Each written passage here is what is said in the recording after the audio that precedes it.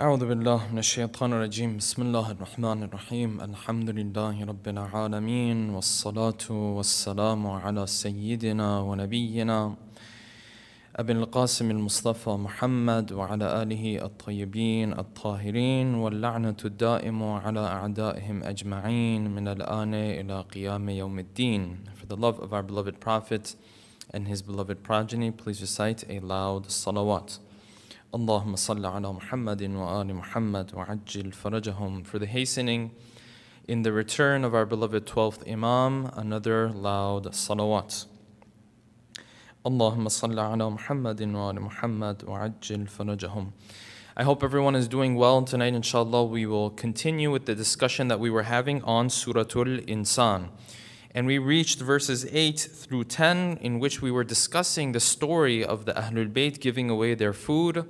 And we discussed the story, of course, and the main point that we were emphasizing with regards to these 3 or 4 verses was how Allah subhanahu wa ta'ala on one hand mentions and He speaks of the Ahlul Bayt doing their good deeds liwajhillah, doing their good deeds out of the love that they have for Allah subhanahu wa ta'ala.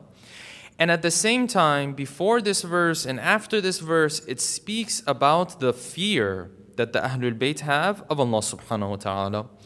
And that's why we mentioned this question and we pose this question. Why is it that if the Ahlul Bayt do things out of their love for Allah subhanahu wa ta'ala, then why is it that the Quran also speaks about fear? Why is it that the Quran says, quoting the Ahlul Bayt, that they say, إِنَّا نَخَافُ مِن رَبِّنَا يَوْمًا عَبُوسًا قَمْطَرِيرًا? That is verse number 10. If they're supposed to be doing things out of their love for Allah subhanahu wa ta'ala, then what is this talk of fear of Allah subhanahu wa ta'ala? And this is especially important because we talked about that famous hadith from Amirul Mu'mineen, and it's been narrated from some of our other imams as well, that they categorized the worshipping that a human being does in 3 different categories. They said sometimes a person worships Allah subhanahu wa ta'ala out of fear. This is ibadatul abid. This is the worship of the slaves. Sometimes a person will worship Allah subhanahu wa ta'ala out of the hope of entering into heaven. He said this is the worship of the businessmen. And then there is a 3rd category, those who worship Allah subhanahu wa ta'ala because they love Him, or they worship Him because they find Him worthy of being worshipped. And of course, we are taught that the Ahlul Bayt fall under this category. And yet the verses of the Quran that we are going through, they are saying the Ahlul Bayt beforehand, they are saying this, afterwards they are saying this as well, that we are fearful of Allah subhanahu wa ta'ala. And we said, to explain how these verses go hand in hand, how they are compatible with one another, we said that the more someone comes closer to Allah subhanahu wa ta'ala, the more his understanding of who Allah subhanahu wa ta'ala is increases. The more he appreciates and has a deeper understanding of the essence of Allah subhanahu wa ta'ala.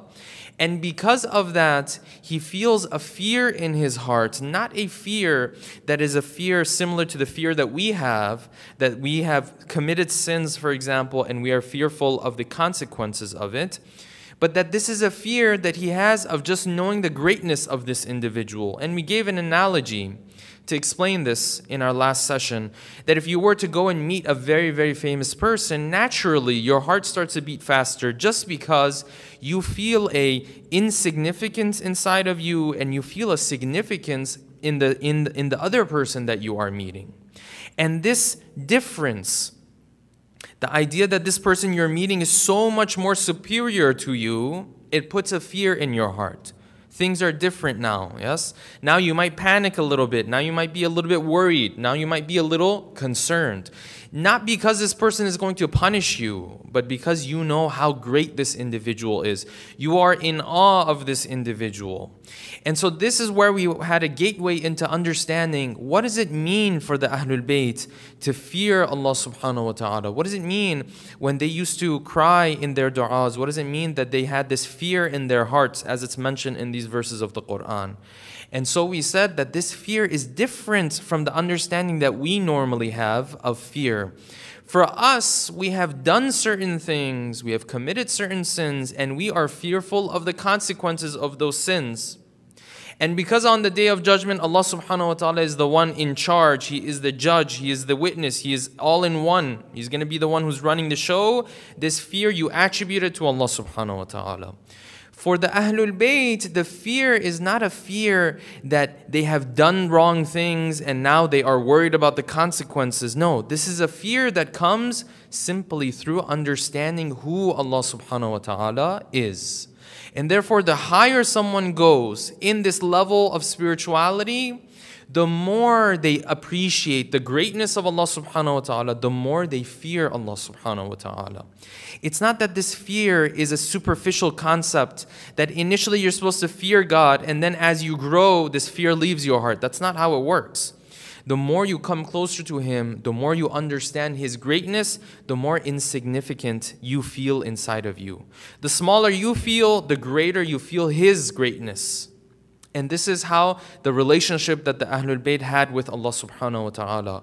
And this is why we find in the seerah of Imam as-Sajjad that whenever he wanted to go and stand in front of Allah subhanahu wa ta'ala for prayer, when he was preparing, he would go pale. This fear is different from the fear that we have. And a very good sign that shows us that this fear is different, the fear that we talk about when we say you're supposed to fear Allah subhanahu wa ta'ala, is different from the fear that you and I have when it comes to others. Is that when you have fear of something, you run away from it. When you have fear of something, you don't move towards it. But when it comes to Allah subhanahu wa ta'ala, and the fear that we're taught to have of Allah subhanahu wa ta'ala, you find that when you have fear of Him, you run towards Him. This is mentioned in multiple du'as of ours, multiple ahadith of ours, that the one who has fear of Allah subhanahu wa ta'ala, instead of running away from Him, he runs towards Him. What does this mean? This means in reality, he was not fearful of Allah subhanahu wa ta'ala. In reality, he was fearful of his sins. And because he has this fear of his sins, now he runs towards Allah subhanahu wa ta'ala. If this fear was like the fear that you have of normal individuals, you come across a person who's evil, you're fearful of him because you're worried that he might hurt you, for example. What do? Do you run towards him? No, you run the other way. But the fear of Allah subhanahu wa ta'ala makes you run towards Him. This means that in reality, it's not Him that you are fearful of. In reality, it is your sins that you are fearful of. And this is why we have in multiple ahadith from Ali ibn Abi Talib salawatullahi wa salamu alayhi. He says this, he says, لا يرجون أحد منكم إلا ربه. Says, none of you should have hope except from Allah subhanahu wa ta'ala, except towards Allah subhanahu wa ta'ala. وَلَا يَخَافَنَّ إِلَّا ذَنْبَهِ. And he wants to be fearful of something, he needs to be fearful only of his sins. Yes, because Allah subhanahu wa ta'ala on the day of judgment, He is the judge and He is the witness and He is everything. He's running the show on that day. You attribute this fear to Allah subhanahu wa ta'ala. But in reality, it is fear of the sins that should be in my heart and not fear of Allah subhanahu wa ta'ala. Because like I said, if it was a fear that was essentially from Allah subhanahu wa ta'ala, I would not be running towards Him. If you truly were fearful of Him, you would not run towards Him, you would run away from Him. Whereas what we find in ahadith is what? The more fear you have in your heart of Allah subhanahu wa ta'ala, it pushes you to come closer to Him. This shows that this fear is different from the normal types of fear that we find around us. And therefore, many times people might ask this question, am I supposed to love God? Am I supposed to fear God? Well, the answer is simple. You're supposed to love Allah subhanahu wa ta'ala and you are supposed to fear your sins. Because those sins, yes, they can get you into trouble. Allah subhanahu wa ta'ala Himself is not one that you are to be fearful of Him the way you are fearful of evil individuals, of evil entities. It's not how it works. And if you find Ahlul Bayt say we are fearful of Allah subhanahu wa ta'ala, this is a fear that stops them from doing wrong things. Not a fear that they have done certain things and they're worried about the punishment and they're worried about the consequences. So what the Ahlul Bayt have in their hearts is very different from what we understand. And unless we elevate and we come closer to that level, it's going to be difficult to really understand what type of understanding they have and the nearness they have towards Allah subhanahu wa ta'ala. Therefore, to wrap up this portion and move on, fearing Allah subhanahu wa ta'ala And at the same time, doing things out of his love, they go completely hand in hand. They are completely compatible with one another. Because when I do things out of love for someone, that means I have a deep understanding of who he is. And that's where the fear of the Ahlul Bayt comes from. Not that I've done something wrong and I'm fearful of the punishment or I'm fearful of the consequences. Okay, from there we're going to move on, inshallah. And verse number 11 said this, فَوَقَاهُمُ اللَّهُ شَرَّ ذَلِكَ الْيَوْمِ وَلَقَّاهُمْ نَضْرَةً وَسُرُورًا. Allah subhanahu wa ta'ala protected them from the evil of that day, from the punishment of that day. And Allah subhanahu wa ta'ala will meet them with happiness. And He will welcome them into the next world. And then He continues, وَجَزَاهُمْ بِمَا صَبَرُوا جَنَّةً وَحَرِيرًا. This is verse number 12. And He is going to reward them for their patience, jannatan, a garden, wa harira, and these types of clothing that are so soft and silky. And the blessings of heaven, Allah subhanahu wa ta'ala is going to start now to explain these blessings. He's going to go into detail now. The point that we asked in our last session, the question that we posed in our last session before we ended was this: you would have expected Allah subhanahu wa ta'ala to say, Allah subhanahu wa ta'ala rewards them because of the things that they have done with heaven. But the verse of the Quran says, وَجَزَاهُمْ بِمَا صَبَرُوا جَنَّةً وَحَرِيرًا. Allah subhanahu wa ta'ala says, we will reward them because of their patience. Jannah and Harir and the other blessings of heaven. So why is Allah subhanahu wa ta'ala emphasizing this concept of patience? When you go to hadith, it opens us up a little bit more. And you understand, at the end of the day, all of the forms of obedience that we have towards Allah subhanahu wa ta'ala, one way or another, they boil down to a form of patience. They boil down to a form of me giving preference to what Allah subhanahu wa ta'ala wants over what I want. And that's why multiple ahadith mention that there are 3 different categories for sabr. There are 3 different categories for the patience that the human being has. There is the patience when he doesn't want to do something, but it's wajib, and because of that he does it. There is the patience where he wants to do something, but because it's haram, he does not do it. He has to be patient there. He has to hold back his desires, which is a form of patience. And then there is the patience where he doesn't want something to happen to him, and Allah subhanahu wa ta'ala has this happen to him, and he has to be patient with what Allah subhanahu wa ta'ala has chosen for him. Hadith says these are the 3 types of patience. And if you think about it, everything that we do when it comes to being obedient towards Allah subhanahu wa ta'ala, it falls under one of these 3 categories of patience. And therefore your obedience boils down at the end of the day to your patience.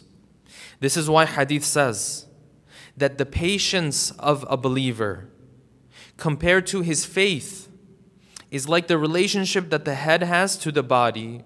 If he has patience, then he is a living being, because it's like his faith has a head.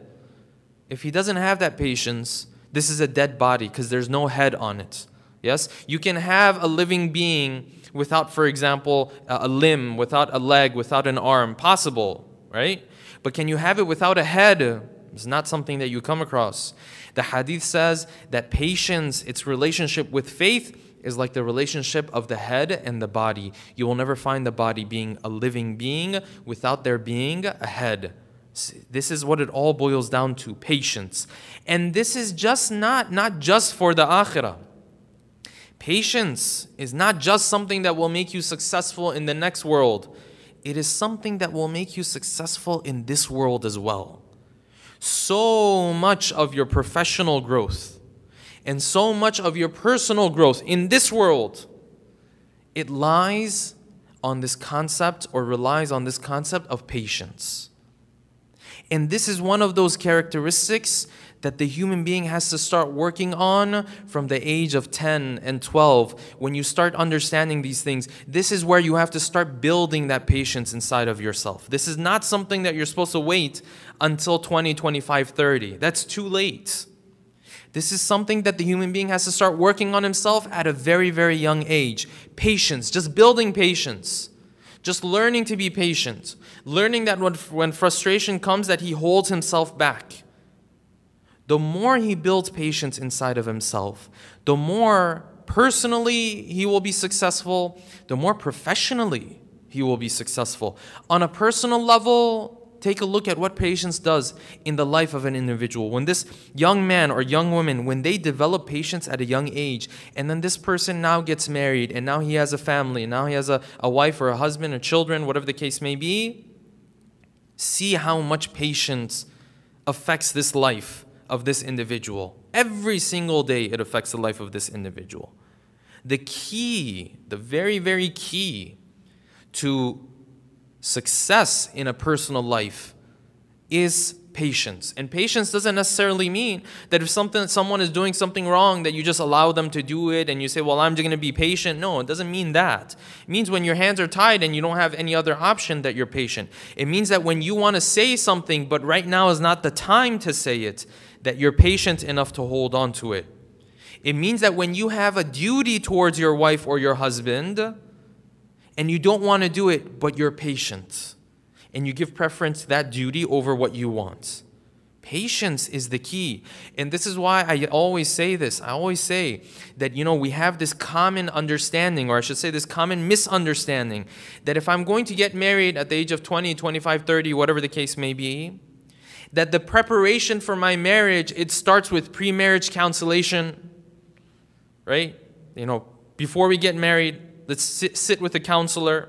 Let's see what they tell us about our different, personalities and our characteristics and what we might need to work on. That's good. It's wonderful. But that's actually pretty late. Preparation for a marriage doesn't start 6 months before the marriage. It doesn't start a year even before the marriage. Preparation for the marriage, building these characteristics inside of you, it starts from when you're 15 and 13 and 12. That's where it starts from. And you give this human being 10 years, 15 years to work on himself. And then over time, you see when he comes to the age of 20, 25, this person is very different from the one who was just living his life. And now all of a sudden he's come across the concept of marriage and now he wants to prepare himself. That's going to be very different. Preparation for marriage starts 10, 15 years before the marriage is actually going to happen. Not just with patience, all the other characteristics that we have that a person needs to build inside of himself. This starts at a very young age. But if you're young and you're listening to this, what are some of those things you can work on at the very, very least? There's one thing that we can all work on from this very moment is getting along with my relatives and my family. Just getting along with my mother, with my father, with my siblings. This goes a far way. This goes a long way later on in the future.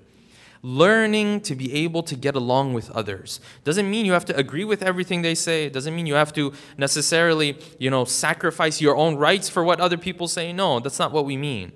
You protect yourself, but at the same time, learning to get along, learning to look past minor issues. If someone can build this inside of themselves, and they have enough time to build it now, because now they're starting at the age of 15, not at the age of 24, this person is going to be successful in his marriage and in the other interactions that he has. This is as it relates to the personal life of this individual. When it comes to the professional life of this individual, it's the same thing. Patience plays such a key role. If you're looking at a career and now you're telling yourself that you want to grow in this career, what's the first element that you need? Yes, you need hard work, but at the same time, you need patience. You need to be able to plan out things and take steps one by one and slowly come to your goal. If you don't have patience, you won't be able to do anything great in life, not in your personal life, nor in your professional life. Patience is really the key. And then add to that what we mentioned. Hadith says, all the obedience that you show to Allah subhanahu wa ta'ala is a form of patience. That's why the Quran is emphasizing this issue. And it's not just this verse. Other verses of the Quran say as well, that yes, when the people of heaven, when they enter into heaven, Allah subhanahu wa ta'ala tells them, Bismillah, why don't you enter? They welcome them into heaven. Why? Because of the patience that they showed. Because it all boils down to how patient you are. So this is why the Quran says, وَجَزَاهُمْ بِمَا صَبَرُوا. We're going to reward them for all the patience they showed. Because everything they did was in fact a form of patience. Recite a salawat, please. Allahumma salli ala Muhammadin wa ala Muhammad wa ajil farajahum. The verses continue. This is verse 13. Now, when they enter into heaven, the Quran is now just starting to get into some of these details. Now, an important question that we have to pose here is about the description that the Quran mentions of heaven. Because sometimes this description seems to be a description that fits more with the preferences of the people of the time of the Prophet, specifically with the Arab of the time of the Prophet, the Arabs of the time of the Prophet. So is the Quran describing heaven in a way that is more compatible with the preferences and the likes of the people of that time? And if so, what's the reason behind that? We're going to get to that question in just a second. But let's start to go through these details. Verse number 13 says this beautiful description that the Quran is mentioning of heaven. And I will say this, this description of heaven, you'll find it in other holy books, in the New Testament, in the Old Testament, but the Quran goes into far more detail. The Quran describes in far more detail the pleasures of heaven. And many times, pleasures that you would refer to them as physical pleasures. Now, whether they're really physical or not is a discussion. But, pleasures that will, relate to the physical aspect of the human being. The things that the human being is going to eat, the things that the human being is going to drink, and so on and so forth. Take a look at how the Quran now is describing in detail what heaven is going to look like. Number one, it says, مُتَّكِئِينَ فِيهَا عَلَى الْأَرَائِكِ. These individuals, they are sitting on thrones. When you sit on a chair, it's one thing. You sit on a chair, it's not showing how comfortable you are. When you sit on a throne, that's a different discussion. They used to have thrones back in the day where you would lie down on it. And that's why the Quran doesn't say yajlisun or jalisun. The Quran says what? Muttaki'een. They are leaning on them. So the Quran is denoting how relaxed these individuals are. And that is really the key element in all of the description of heaven. The most important thing in heaven that takes place for the believer is that he has no worries. لا خوف عليهم ولا هم يحزنون. He's not in any distress right now, and he also doesn't have any worries for the future either. But now see how the Quran is manifesting it in the detailed description that it's giving of heaven. Number one, مُتَّكِئِينَ فِيهَا عَلَى الْأَرَائِكِ. They are leaning back on these couches and these thrones that they have. لَا يَرَوْنَ فِيهَا شَمْسًا وَلَا زَمْهَرِيرًا.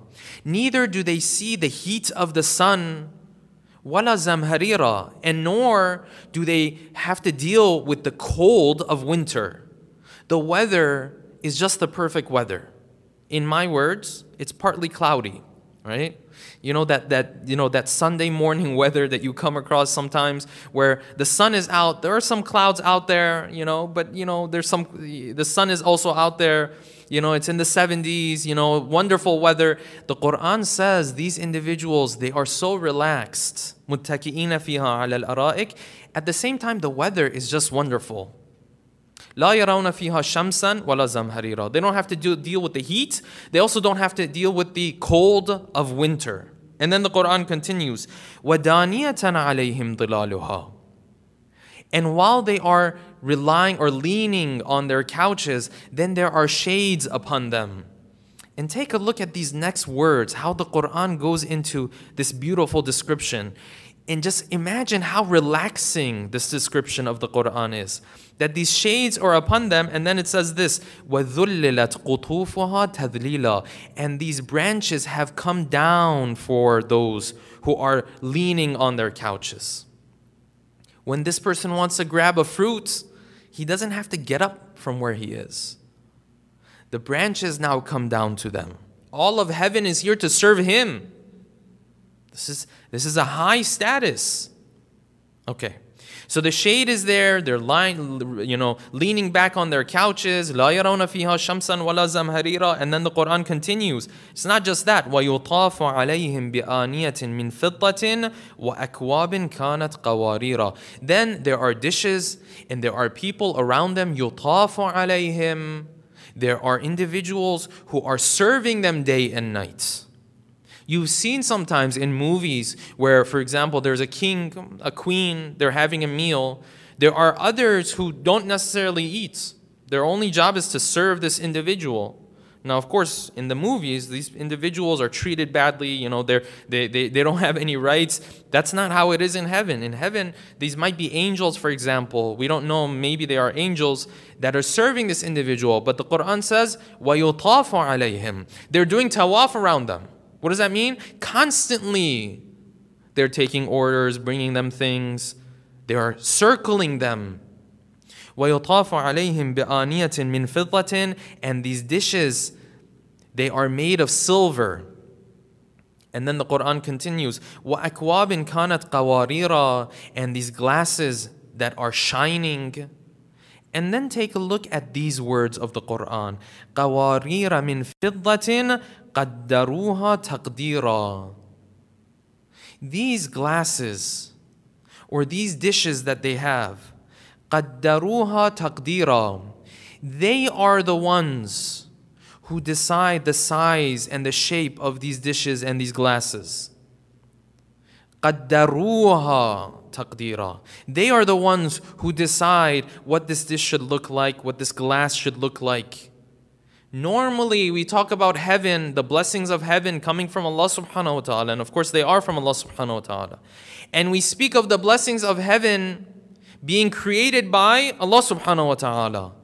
But if you pay attention to what the verse is saying now, this verse is saying they are the ones who create these dishes and manipulate how these dishes look and how these glasses look. These cups that they are drinking from, they decide what it looks like and how big or small they are. This is a point that the Quran is speaking of that is very, very critical. If you remember, verse 5 and 6 of Surah Al-Insan that we are discussing also talked about this. They said that they drink from springs in heaven. يُفَجِّرُونَهَا تَفْجِيرًا. They are the ones who bring about these springs. Not that Allah subhanahu wa ta'ala does this for them. Now they are doing it themselves.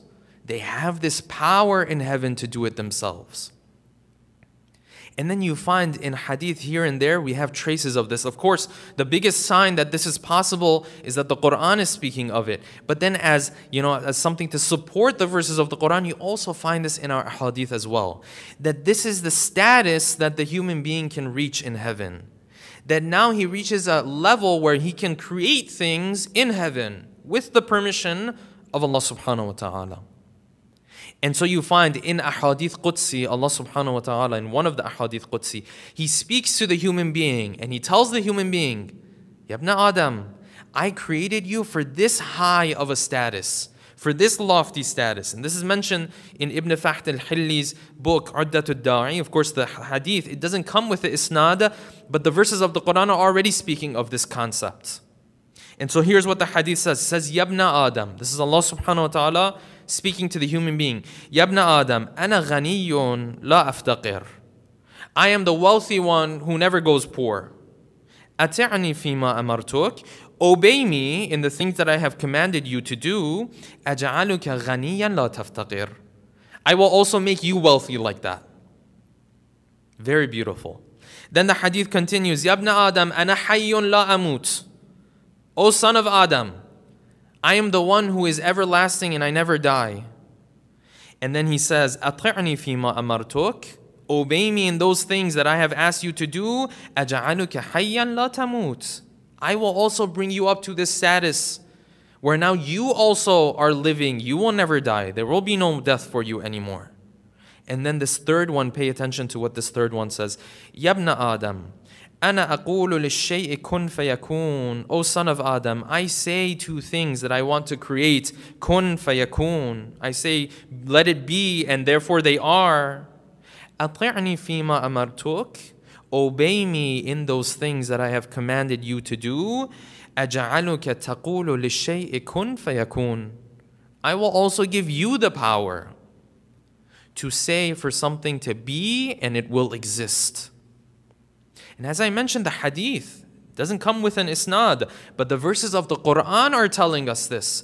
يُفَجِّرُونَهَا تَفْجِيرًا. That at least some of the servants of Allah subhanahu wa ta'ala, they have this power and this ability in heaven, that they create these blessings on their own. That's what verse number 6 said. And then here what we're reading in these verses, verse 15 and 16, that the Quran says, قَدَّرُوهَا تَقْدِيرًا. They are the ones who measure the sizes, who decide what these blessings are going to look like for them. They manipulate, they decide what their heaven is going to look like.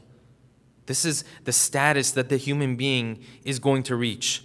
This is the goal that Allah subhanahu wa ta'ala had in mind for us. And of course, for us, we're stuck here. We're stuck with the basics.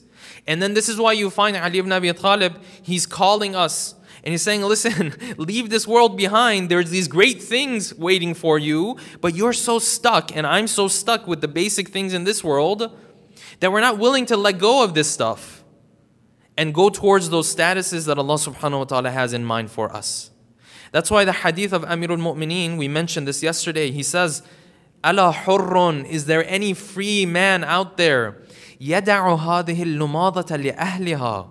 Is there any free man to leave this world for those who want to run after this world? Lumada meaning the food that remains in the mouth of an individual, which is a food that, it's disgusting. You don't really pay attention to it. And then he said this. He said, if you want to sell yourself to something, إِنَّهُ لَيْسَ لِأَنفُسِكُمْ ثَمَنٌ إِلَّا الْجَنَّةِ فَلَا تَبِعُوهَا إِلَّا بِهَا. You want to sell yourself to something, you know what your worth is? Your worth is heaven. Your worth is, as the hadith says, أَجْعَلُكَ تَقُولُ لِلشَّيْءِ كُنْ فَيَكُونَ. I'm trying to take you to a place where you say kun fayakun to something, and then now you're stuck and you're still worried. Why do I have to pray 2 rakats of Fajr 5 o'clock in the morning when everybody else is asleep? I'm trying to make you ghaniyan la taftaqir. I'm trying to make you the wealthy who never goes poor again, and you're worried that, why do I have to do wudu before I pray? Why do I have to fast 30 days? Can't this 30 days be 10 days? That's what we're stuck on. And Allah subhanahu wa ta'ala and Ali ibn Abi Talib, they are calling us and they're saying, listen, there's these greater things that we have in mind for you. And if the human being moves on from this world, then he can reach these high and lofty statuses that the Quran is speaking about. That there are these servants, they are circling them, and at the same time, قَدَّرُوهَا تَقْدِيرًا. They themselves are the ones who decide what the blessings of heaven will look like for them. Then the Quran, of course, continues, and I'll move on with the verses. وَيُسْخَوْنَ فِيهَا كَأْسًا كَانَ مِزَاجُهَا زَنْجَبِيلًا. And they are given drinks, and these drinks have wonderful smells to them. Now, what is the smell? The Quran is using the word zanjabil. Okay, so what exactly is this referring to? Of course, in some have said that the word zanjabil, some have said it refers to ginger, some have said no, it just means that something that it smells good. But what smell is this? What is it like? We don't know. The Quran doesn't tell us more than this. And it's probably because even if the Quran were to tell us more than this, we wouldn't really understand what it's like. And then the Quran continues, عَيْنًا فِيهَا تُسَمَّى سَلْسَبِيلًا. They will be drinking from a spring in heaven. It is called salsabil. And salsabil, they say, it's a water that runs smoothly. As you can tell by how the word sounds itself, salsabil, it sounds like something that is running. Now, what is this salsabil? We don't know exactly again. We just know the Quran mentions these springs that are in heaven, and that we give of these springs to the people of heaven. What happens when they drink of it? What does it taste like? We don't know. The Quran says it smells good, but we don't know exactly the details of this. And then the Quran continues to mention more and more descriptions of heaven. And he says in the next verses, وَيَطُوفُ عَلَيْهِمْ وِلْدَانٌ مُخَلَّدُونَ إِذَا رَأَيْتَهُمْ حَسِبْتَهُمْ لُؤْلُؤًا مَنْثُورًا. You see those who are serving these servants of Allah subhanahu wa ta'ala. And the servants are so beautiful. The servants themselves look like pearls. The servants, they look like pearls. Forget about this person that they are serving.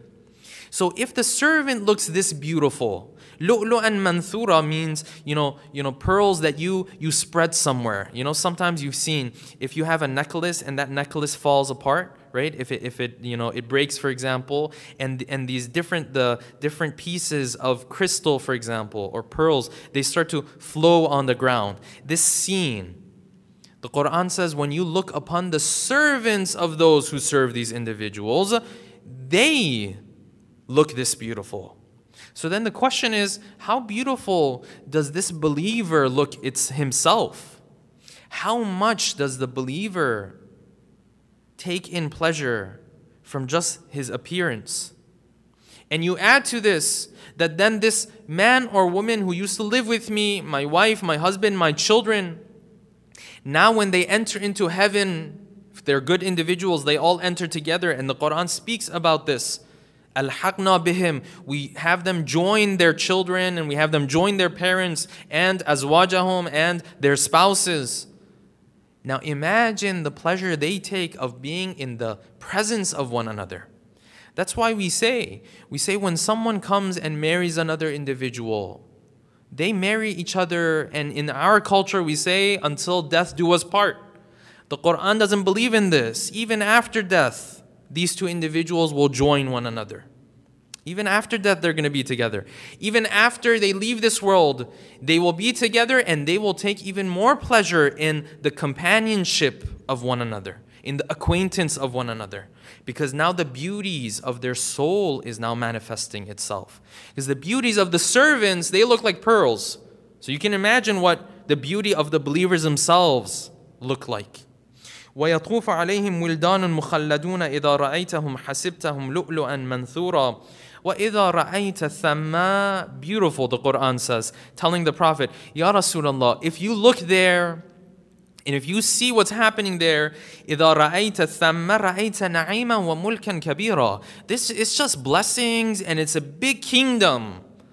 As if the Quran is saying, listen, I can try to describe a little bit, but just know it's something that it's greater than what you've ever thought about.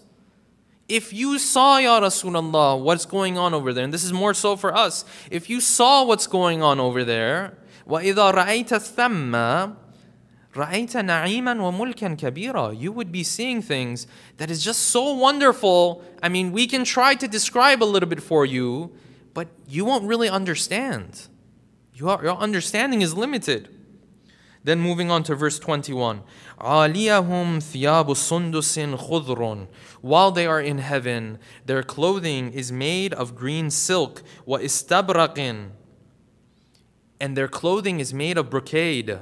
Brocade meaning the type of clothing you would see sometimes in medieval times. They used to wear this type of clothing, where it was embedded with different shapes and different ornaments. وَإِسْتَبْرَقٌ وَحُلُّوا أَسَاوِرَ مِنْ فِضَّةٍ. And they are given jewelry of silver. وَسَقَاهُمْ رَبُّهُمْ شَرَابًا طَهُورًا. And they are given a wine, but not the type of wine that gives you a headache and makes you say nonsense and makes you lose your modesty. Not that type of wine that we have in this world. شَرَابًا طَهُورًا. They are given of the pure drinks of heaven. What are these pure drinks? Quran doesn't tell us more. As long as the Quran can touch on and stir up your imagination, that's the goal. Because in reality, you and I will never understand what these pleasures are really like. إِنَّ هَذَا كَانَ لَكُمْ جَزَاءً وَكَانَ سَعْيُكُمْ مَشْكُورًا. This was the reward for everything that they did. وَكَانَ سَعْيُكُمْ مَشْكُورًا. And every little bit of effort that you did, it is appreciated. Allah subhanahu wa ta'ala took it into account for you. Don't assume you did something, nobody saw it, doesn't count. No, it counts. He saw it, it counts. وَكَانَ سَعْيُكُمْ مَشْكُورًا. All of your efforts were taken into consideration. And now the question that I posed this earlier in the session, and of course I will just pose this week, inshallah we won't have time to go into it today, but I'll just mention it, inshallah next week we'll go into it. Why is it that the Quran speaks of these descriptions of heaven, though they are beautiful descriptions? But one might ask, these are descriptions that would appeal to the Arab of the time of the Prophet, or even to the Arab of today maybe, or individuals living in a certain region more. If you're living in a region where things are hot, where the weather and the climate is a hot climate, well, having springs appeals more to you. If you're living in Alaska, having springs are not going to appeal to you, for example. Different types of fruit, for example, shade. These seem to be descriptions that the Quran mentions that seem to appeal more so to individuals living in the region where the Quran was revealed. Well, if that's the case, then how is this supposed to appeal to me? And why is it that the Quran describes heaven in this way? Isn't the Quran a book for everybody? Isn't the Quran a book for 1400 years and counting of individuals from different cultures and different backgrounds and different ethnicities? Why is the Quran emphasizing this type of a description? Because this description that we went through, some of the main elements of it are elements that are mentioned over and over in other verses of the Quran. It seems as though Allah subhanahu wa ta'ala is more concerned about the heaven that a person living in the region of the Prophet would prefer than the heaven that someone living in a colder climate, for example, would prefer. So what's going on here? Why does the Quran use this type of description and this taste when it is describing the blessings of heaven? This is inshallah a topic and a question that we will try to provide an answer to in our following session. Thank you, dear brothers and sisters, for tuning into another episode of the Tafsir Treasures podcast. I hope that this episode was another step for all of us to coming closer to having a deeper understanding of the Quran and the message of Allah subhanahu wa ta'ala. If you would like to stay updated on the courses, the presentations, or the other podcasts that Mizan Institute is offering, you can always follow us on the major social media platforms on Facebook, on Instagram, or Twitter, or you can always refer to Mizan Institute's website, which is mizaninstitute.org. Finally, if there is any feedback, feel free to leave a review for the podcast, or you can always message us directly on any of these platforms so that we can benefit from your feedback for future projects, inshallah. Wassalamu alaikum wa rahmatullahi wa barakatuh.